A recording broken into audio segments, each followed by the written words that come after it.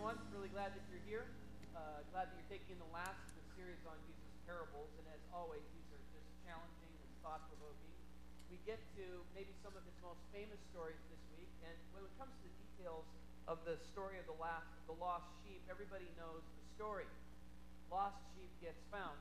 But do you know the reason why Jesus told this story?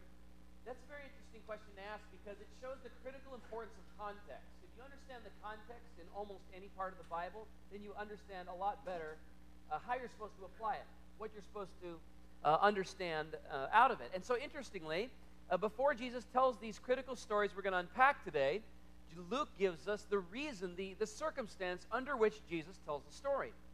And it's really key to understanding what you're supposed to get out of it. So look at this, Luke chapter 15, verse 1. Luke says, "Now the tax collectors and the sinners were all gathering around to hear him, but the Pharisees and the teachers of the law muttered, 'This man welcomes sinners and eats with them.'" So basically, the circumstance under which Jesus is telling the stories is that these religious leaders are displeased with the moral quality of Jesus' dinner guests. So Jesus is hanging out with people, and the religious leaders are not particularly happy, and they're kind of thinking like this. Doesn't Jesus know what these people are? Doesn't he understand? I mean, he claims to be from God. So surely God knows that these are the kinds of people that stand under the judgment of God. These are the kinds of people that God discards. Doesn't Jesus know that if he comes from God? To answer that criticism, Jesus then says, it's story time. And so he cracks out story time and tells not one, but actually 3 stories to answer these critics. And it goes like this. I'll summarize them now. The first story is about a shepherd with 100 sheep. And one of those sheep wanders away, and so he leaves the herd, the 99, and he searches until he finds it, brings it back. Then he calls a party with all his shepherd buddies, and he celebrates. Second story. It's about a woman, and she has 10 very expensive coins, and one gets lost, so she takes her lamp, she turns her house upside down, sweeps the place clean, finds the coin, and then gathers her friends and neighbors and throws a party. Third story. It's the longest. It's the closer. It takes up most of chapter 15. And it goes like this. A man had 2 boys. And one wanted his inheritance early. Why? Because he wanted to waste it on wine, women, and song. So he took off, went to a faraway land, and blew everything. When he was finally destitute, poverty-stricken, and eating pig slop out of a trough, he came to his senses, the Bible says, and he prepared a plan. He decided that he would have a speech. He would come home to his father and try to convince his father that he could be an employee in the house in order to work off the debt and the inheritance that he had blown. But while he was on his way home, while he was still a long way off, the father saw him coming, was filled with love, ran and hugged him, and threw a huge party, killed the fatted calf, and said, "What was lost has now been found." But the older son looked in with indignation, did not enjoy the party, and said, "What about me?" End of story. So there's your 3 stories. Now, this is interesting because it's the only time in the Gospels that Jesus will tell the same basic story. He'll tell a story 3 different ways back to back. And it's basically the same elements in the stories. Have you noticed that? So guess what? When Jesus tells the same story 3 times, he really, really, really wants you to get whatever it is that connects those 3 stories. So what are the connecting elements? Well, let's look at them, shall we? Number 1, obviously, in all 3 stories, something is lost. So what Jesus wants you to get is the lostness of the lost things. Now, as parables are always parallel to something, that's where we get the same word from parable and parallel. They're paralleling something in real life, right? So it's not really about a coin. It's not really about a sheep. It's not really about a son. What's it about? Well, the lost things we're talking about here are people, right? That's what we're talking about. People. So we're not talking about people being geographically lost here. We are talking about people being spiritually lost. And Jesus is saying that everybody is lost. And in order to kind of get to the bottom of exactly how lost we are, he has to tell the story in 3 different ways. And the 3 different lost things actually shed light on the different layers of spiritual lostness of the human race. So have you looked into this before? Think about it, okay? Let's go to the first story. There's a lost sheep. So the lost sheep, what is that saying about humans who are lost? Well, it says that humans are like a lost animal wandering around searching for happiness where it can't be found. And maybe you've never experienced this before with livestock, right? Like he's just demonstrating through a sheep, but we had cows when I was growing up, so we had like 50 head of cattle. And it seemed like their number one goal in life was to eat as much grass as possible and to get out of the fenced area. Like leave the fenced area. They would jump the fence, break the fence, find weak spots in the fence, anything to try to get out. And so sure enough, once every few months or so, it's like, the cows are out, the cows are out, the cows are out. And then everybody would go to round up the lost cows. And of course, they're not very smart. So when a cow gets out, when a cow gets lost, it's never a healthy experience for them. So they'd get out and we'd find them overeating grain. A cow will eat itself to death, literally. So we'd find it overeating grain or exposed to wild animals. One time, a leg cut up, a barbed wire. One time, we found a cow that had drowned in a muddy bog, and we surmised that it had gone in, it was thirsty, it had gone in for water, got stuck in the mud, couldn't pull itself out and drowned there.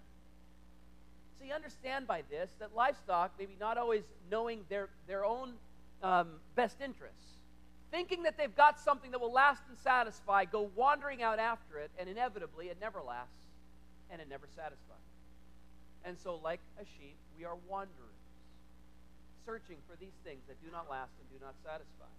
But then like a coin, think about what a coin is like. A lost coin is unique in this way, is that the lost coin is immobile.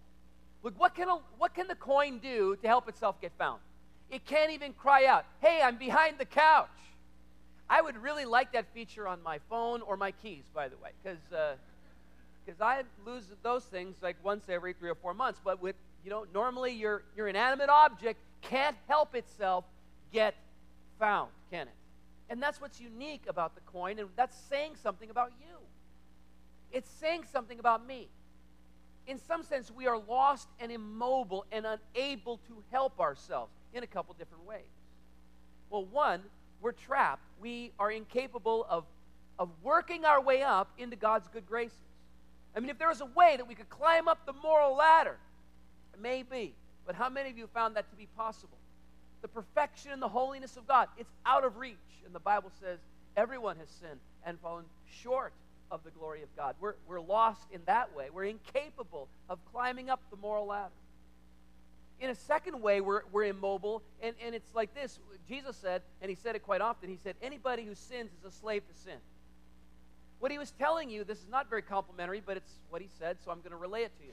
He said that when you engage in behaviors that are breaking the heart of God, immoral, these are behaviors that in some sense we hate, and yet we can't not do them. We're sin addicts. Every single one of us, Jesus says, is a sin addict. We compulsively do the very things we hate. Pride, lust, anger, laziness, materialism. So in this way, we're like the coin.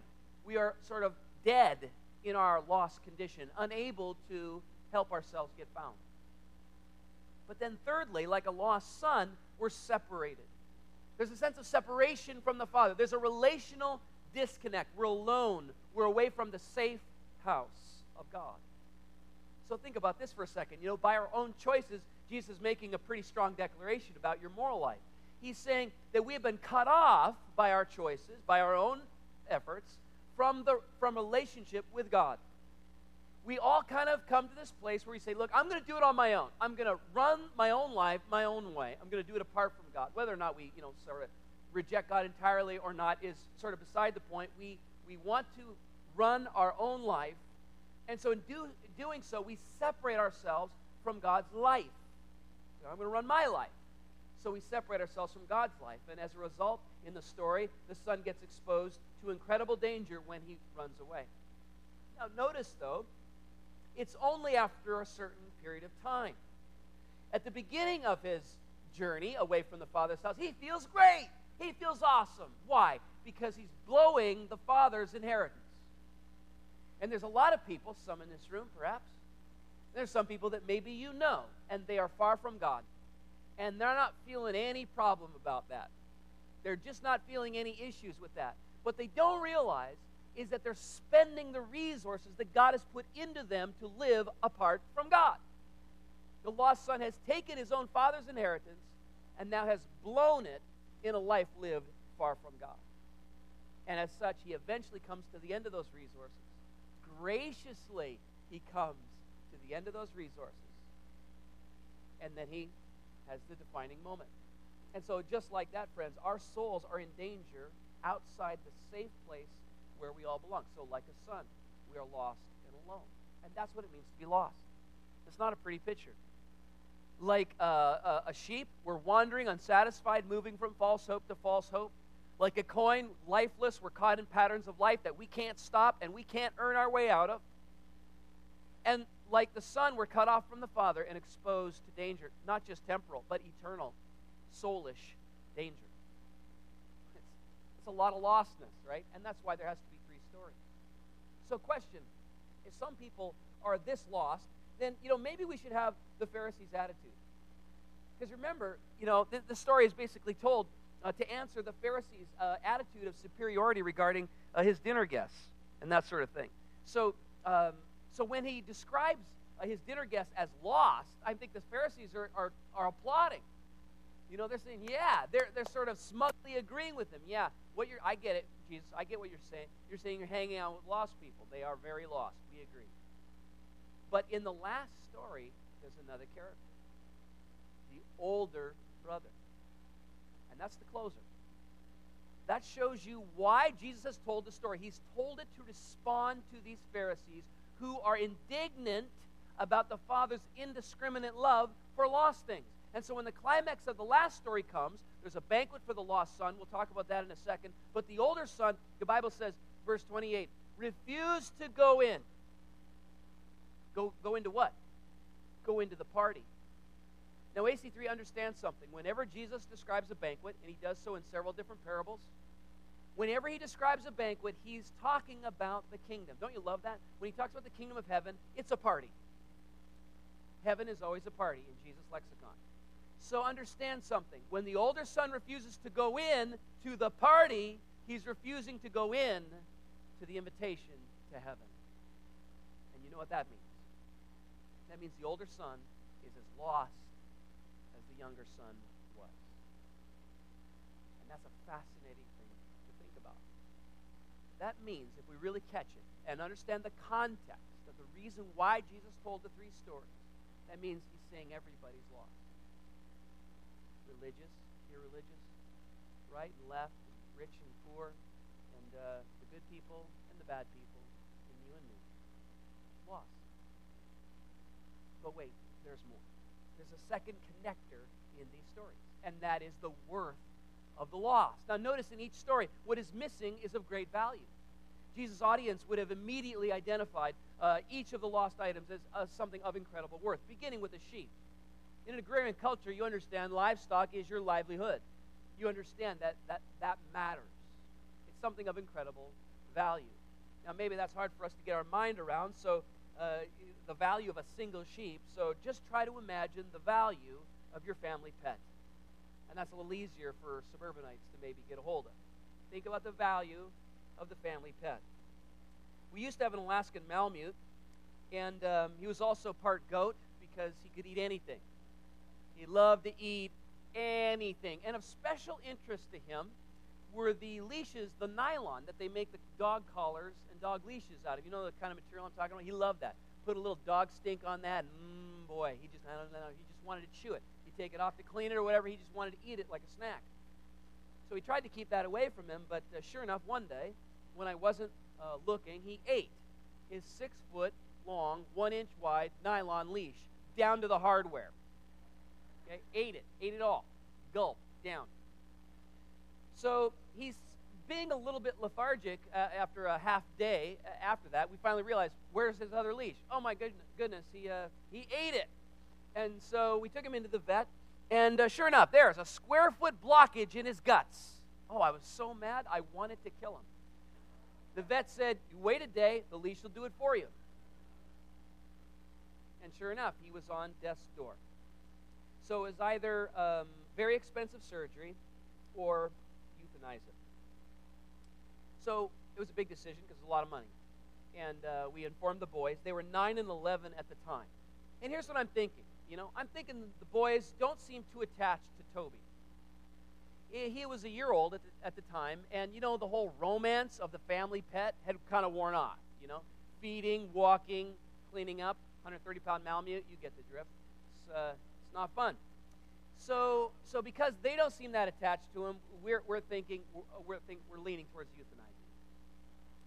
See, we weren't really sure it mattered to them that they lost their dog. So while we're taking a day to decide, Toby is laid out in the backyard. He's clearly suffering. And to our surprise, both our boys took turns, and they would go into the backyard, and they would lie on him. He's a big dog. And they would lie beside him, and they would cry with him, and they would hug him and stroke his face. And then at the end of that first day, while we were kind of mulling over the big decision, they came, and they got their heads together, and they lobbied us. And they said, we'll give up our allowance for a year, but please save Toby. And so we did. We saved Toby because that dog, that stupid leash-eating dog,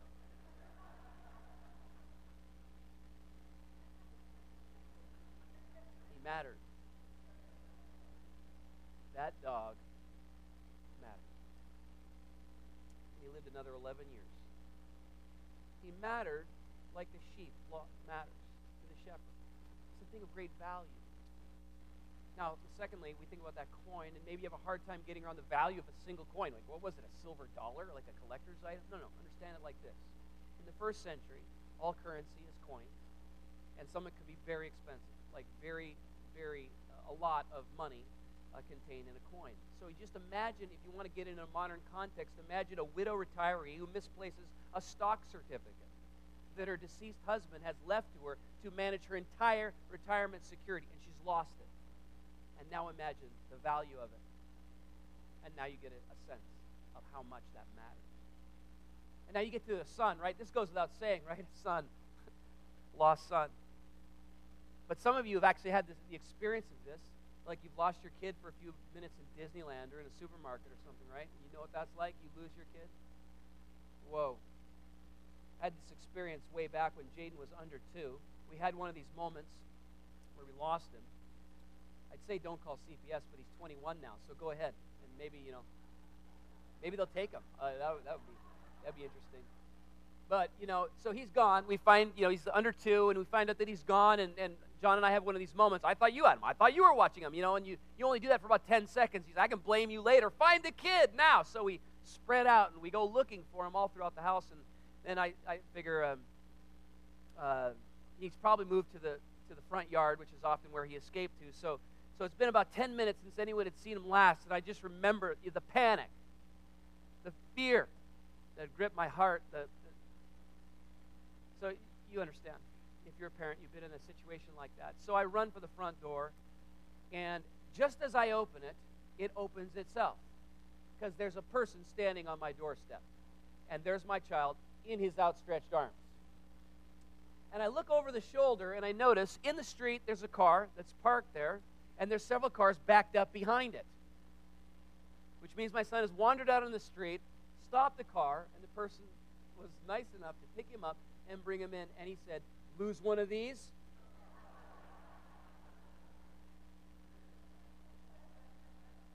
Yes. Boom. Don't call the cops. A missing son or daughter, right? I mean, just of infinite worth to a mother or father. And when they're missing, I don't have to tell you, that really matters. So do you think maybe they're catching the point by the third story?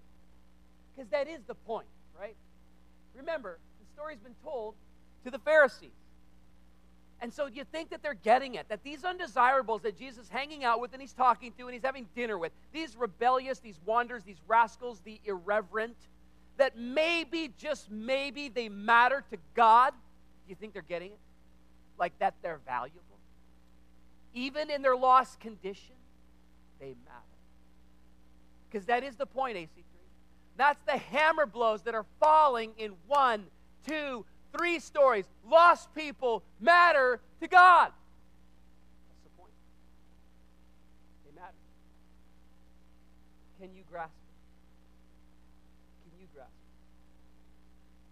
There's a love so big that it could patiently endure years of wandering, deadness, resistance. A love that says, you matter to me even when you have nothing to give, even when your back is turned, even when you're dead in your misbehavior, even when you're barking up the wrong tree. You matter. There's 3 stories, AC3, to say one thing. Lost things matter. And I hope you catch the upshot. If people matter so much to God, guess what? Then maybe they should matter to me. And I don't know how much time you spent in your life looking down your nose, perhaps, at other people who make really stupid decisions in their life, but we've all spent some time in that camp, haven't we? And maybe you should say to yourself, why am I sitting in this camp when I should be doing something different, maybe reflecting the heart of the Father? What am I doing here if people matter to God? What am I doing here judging them, ostracizing them, shunning them, repelling them? Shouldn't I be praying for them? Shouldn't I be loving them? Shouldn't I be coming up close in relationship with them? Shouldn't I be praying for redemption to win? Maybe. If we catch the point of Jesus' story, we will. Now here's a third thread that ties the parables together. It flows out of the second. Lost things matter.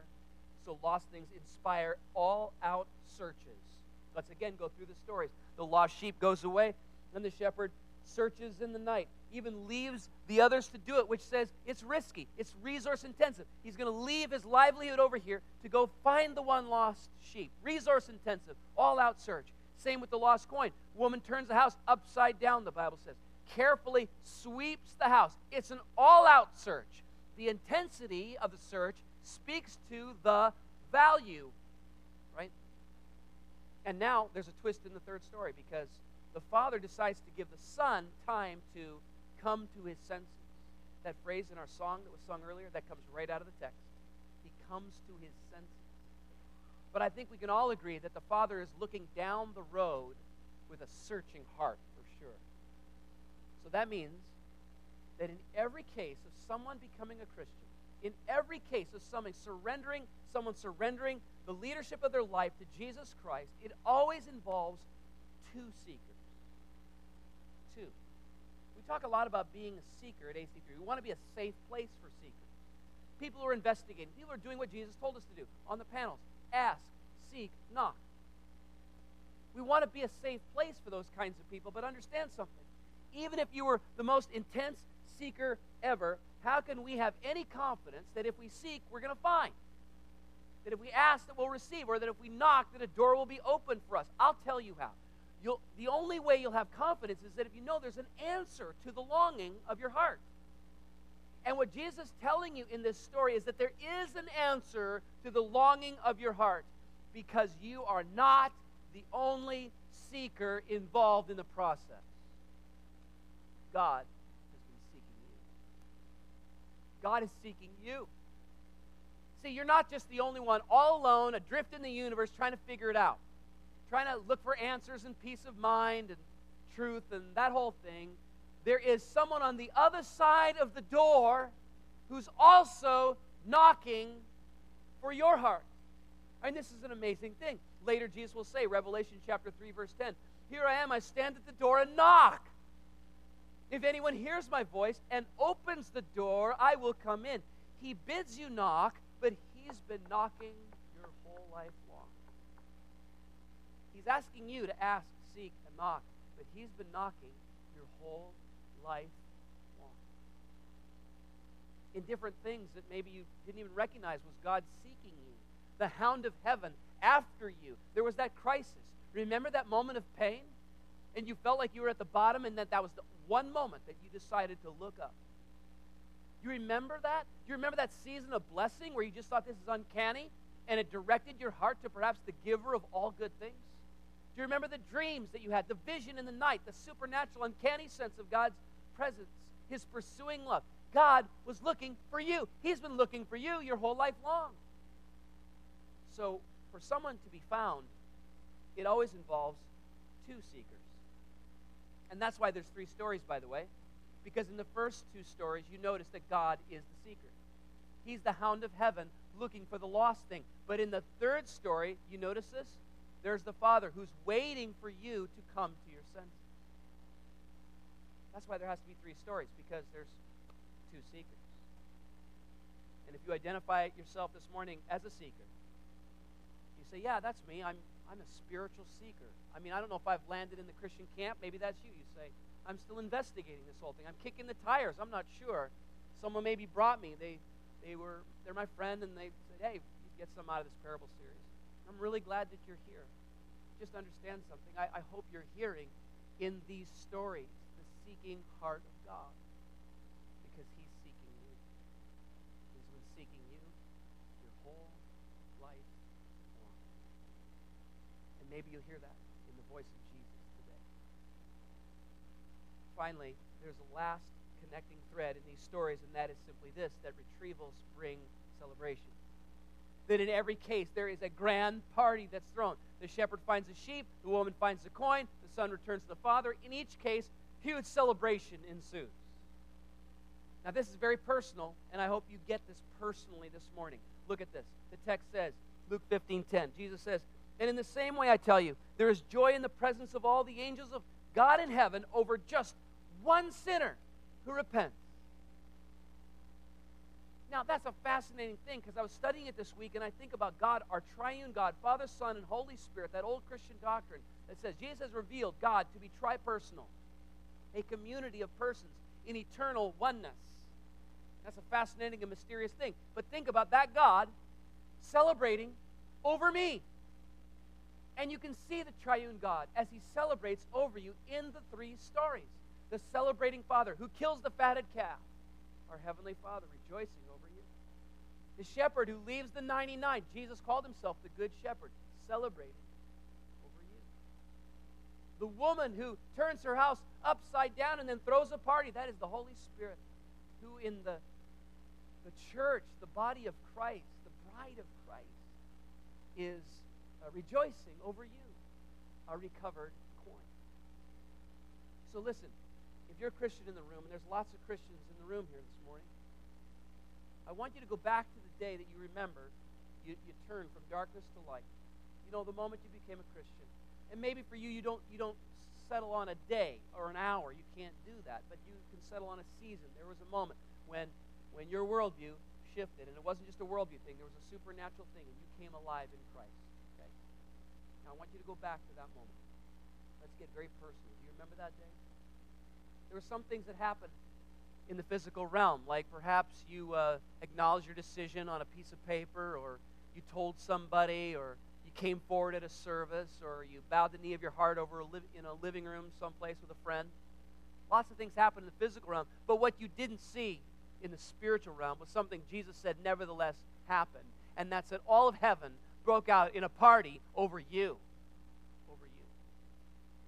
That there was a day when there was a party that was unfurled and a banner came open in heaven and it had your name on it. Your name. There was a celebration over you. I mean, can you fathom this, AC3? Can you grasp how much you matter? That there came a day in the course of time when you repented and you bowed the knee of your heart and you came to your senses and all heaven broke forth in a party. That's just unbelievable to me. I mean, it's unbelievable. There is love in heaven with my name written on it. Not too long ago, a woman came to AC3 and she was looking for some help. She was not looking for God. She was a recovering addict, and so she wasn't here for church. She came for our NA meeting on Friday night. And this church was doing a series of winter court concerts during that winter in our lobby. And her daughter was enjoying the music in the lobby while she attended the NA meeting upstairs. So eventually her daughter invited her to check out the music because it was like super cool, Mom. And so that single mom decided to come to a concert. One of the first times she had been to a church event. And what's interesting is if you had seen her like a month before she came to AC3, you would have said, this woman's not coming to church, let alone becoming a Christian. That just ain't going to happen. But in fact, you might have even had a pharisaical thought or two. You might have said, single mom and desperate situation, and do these people really matter? Oh yes, she matters to God.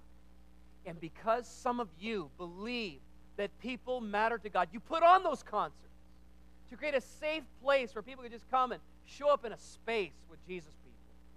And because some of you believe that down to your marrow, you actually walked across the room and engaged in conversation with her.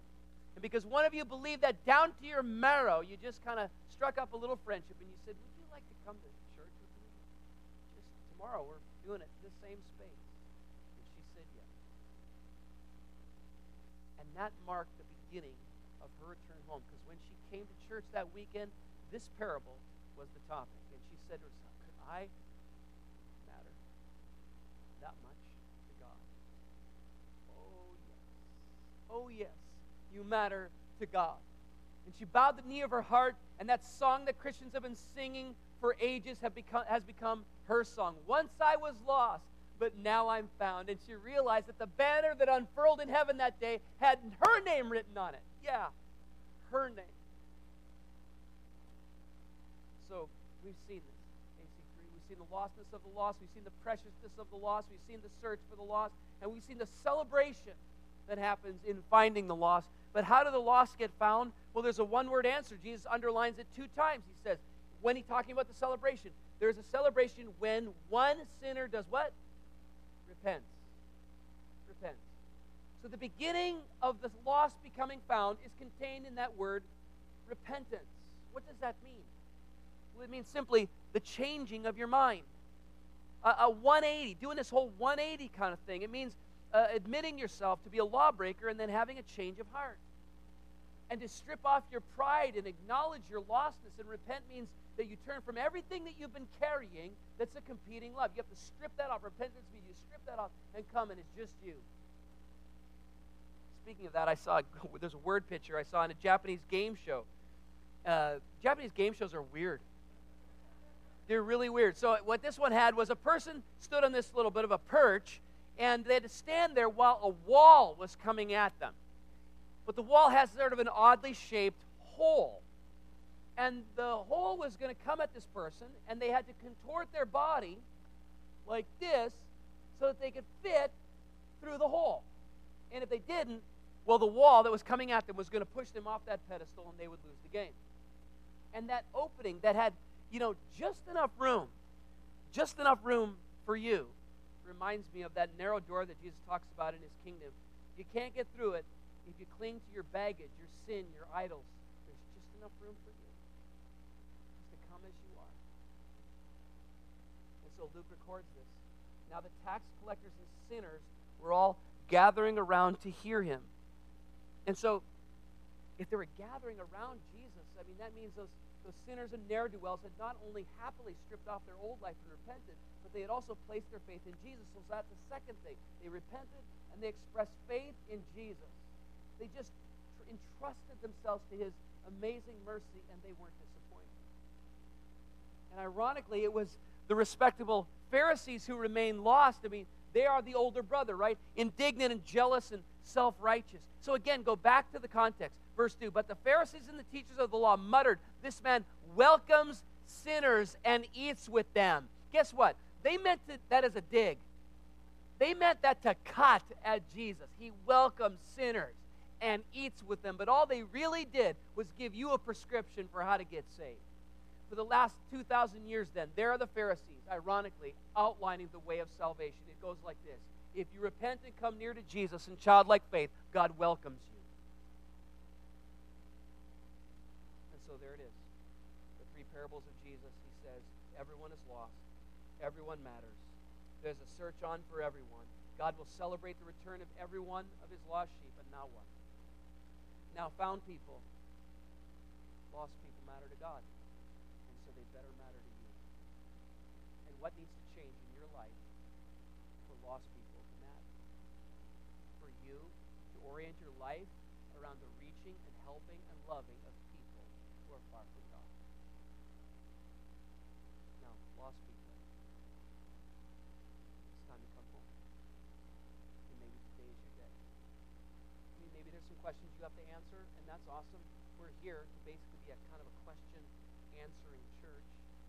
And so seek, ask, knock, investigate.